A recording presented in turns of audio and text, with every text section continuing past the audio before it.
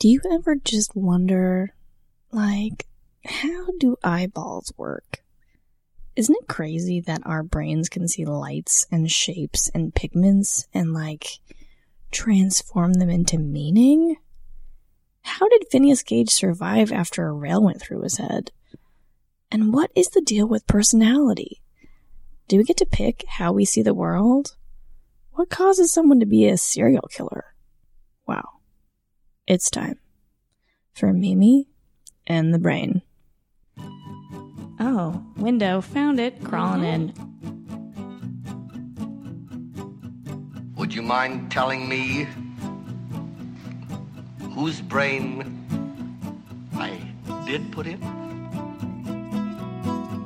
Abby someone. Abby someone. Abby who? Abby normal. 1.21 gigawatts! Tell us about yourself. A tiny clump of cells in my cerebellum had ruptured. That doesn't make sense. What? Yeah, I know. Nothing is real. This is Westworld. We're all robots. Great. I want the truth! Guys, let's get this podcast started. Welcome. Hey, hi, how are ya? This is Mimi and the Brain, a podcast about brains for people that have them, where a clueless comedian will get her questions answered about the most fascinating organ, the human brain. I am your hostess with the mostest brain damage, Mimi Hayes. Thank you for joining me today. This is actually a very special day. It is the first day of this podcast life. Day one. Happy birthday, Mimi in the Brain. You are one day old. Adorable. And you know that thing, like babies' brains. They're gooey and spongy, like little jello molds. They can't read, or spell, or vote. And you know what? That's okay, because like a human baby's little jello mold brain, this podcast brain will learn how to take its very first steps and start saying, Mommy. And, okay, all right. Where are you going with this, Mimi? Okay. That's really just a big metaphor telling you that I am new at this. I'm gripping this little microphone in my apartment in Flatbush so tightly right now because I am not a podcaster. I'm a comedian. And a brain damaged one at that. So what am I doing here? What are we all doing here? Well, I can't actually see where you are, so I can't say for sure what here looks like for you. But I'm here, in this room today for one reason, and one reason only. Because in August of 2014, my head exploded.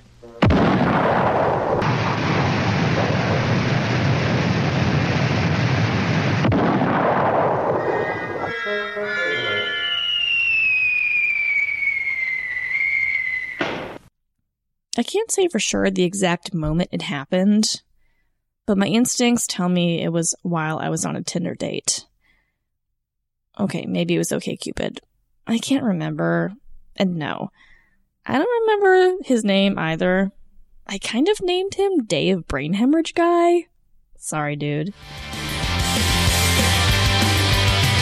the car, I just can't wait to pick you up on our very first date.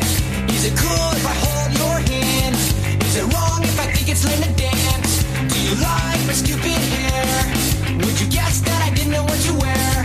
I'm just scared of what you think. You make me nervous so I really can't eat. Let's go, don't wait. This night's almost over. Honest, let's make this night last forever. Forever and ever. Let's make this last forever. Forever and ever. Let's make this last forever. And no, it actually wasn't as dramatic as it sounds. It was actually quite normal. I ordered some cheese fries, as I do, had a slight headache, and nodded the whole night in agreement to his monologues about his fascinating engineering fraternity. And then I went home. It was rather undramatic. So when I say my head exploded, well, maybe exploded isn't the right word here. Maybe it was a leak. I had a brain leak. Like a faucet, if you will. So what happened next was pretty crazy. And to this day, I'm still trying to work out when and how everything took place. But the next thing I did was actually go to work. I was just starting out as a student teacher at the time in Denver, Colorado, where I'm from. I just graduated from CU Boulder with a history degree, and I was in my very first week as a teacher. I was exactly 5 days in. I mean, I was fresh out of the gate, okay? And things started getting weird.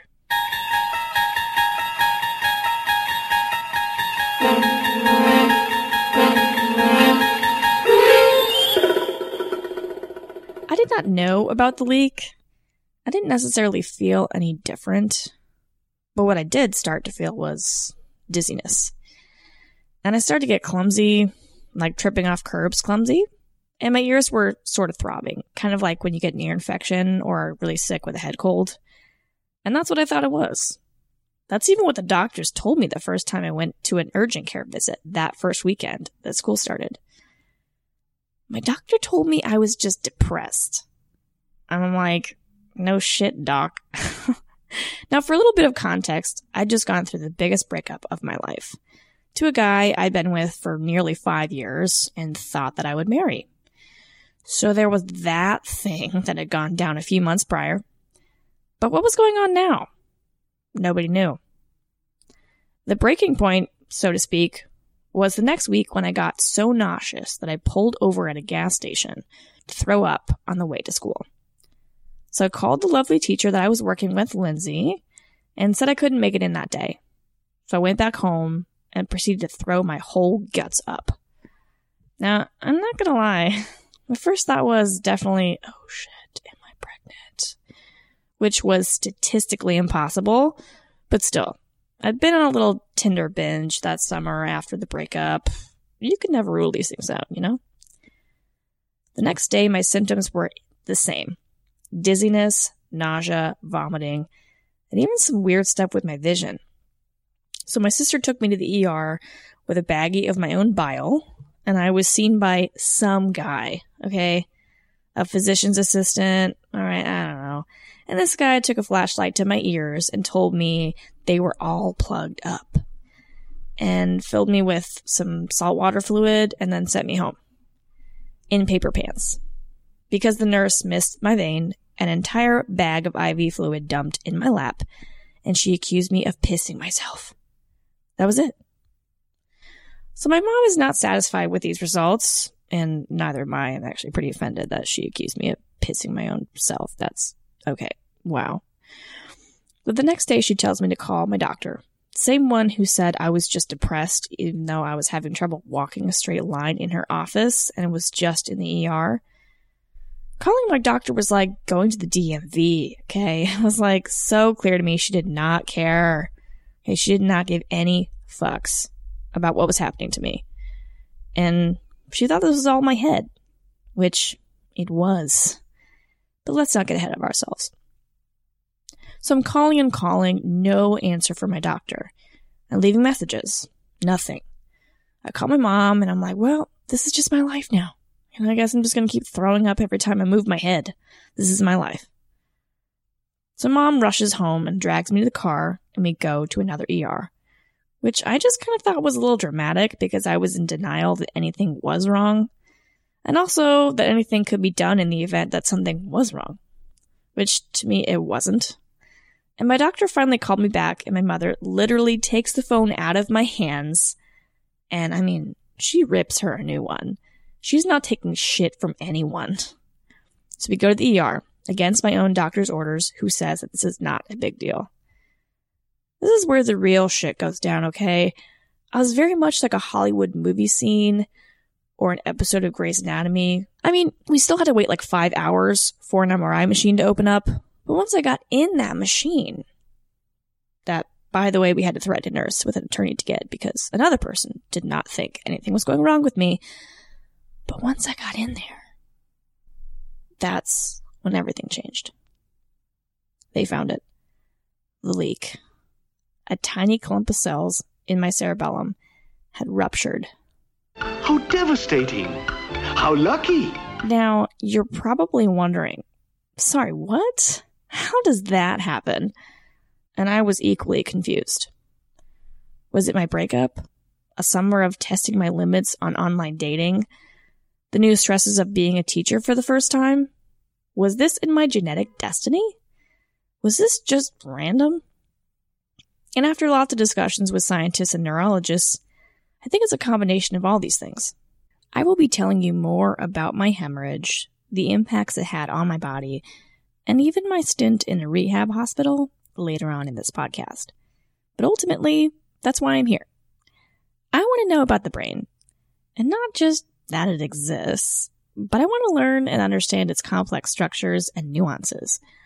I want to uncover the inner workings of my brain and why it did what it did. Over the course of this podcast, I'm going to interview top brain experts, neurologists, psychologists, and surgeons all over the country to get my questions answered about memory, perception, personality, and all the shit you never knew existed in the human mind. This is a science podcast with a comedic twist. That's me. I'm the comedic twist. I'm going to improvise jazz music with doctors, try my hand at neurotests, find out if I am in fact a serial killer, and I might even interview a few handsome anesthesiologists along the way. This is Mimi and the Brain. Today's episode of Mimi and the Brain was produced by Kylie Holloway and written by yours truly, with sound mixing by Jose Manuel Alfonso, music by Lucas Murray Music, artwork by Joy Spangler, and equipment by Gotham Sound. If you like our science podcast with a comedic twist, feel free to support our campaign on Patreon and subscribe to our channel wherever you get your podcasts. Catch you gooey brains later. Should we do the end now? Yeah, it's my personal best. Can't do any better than that.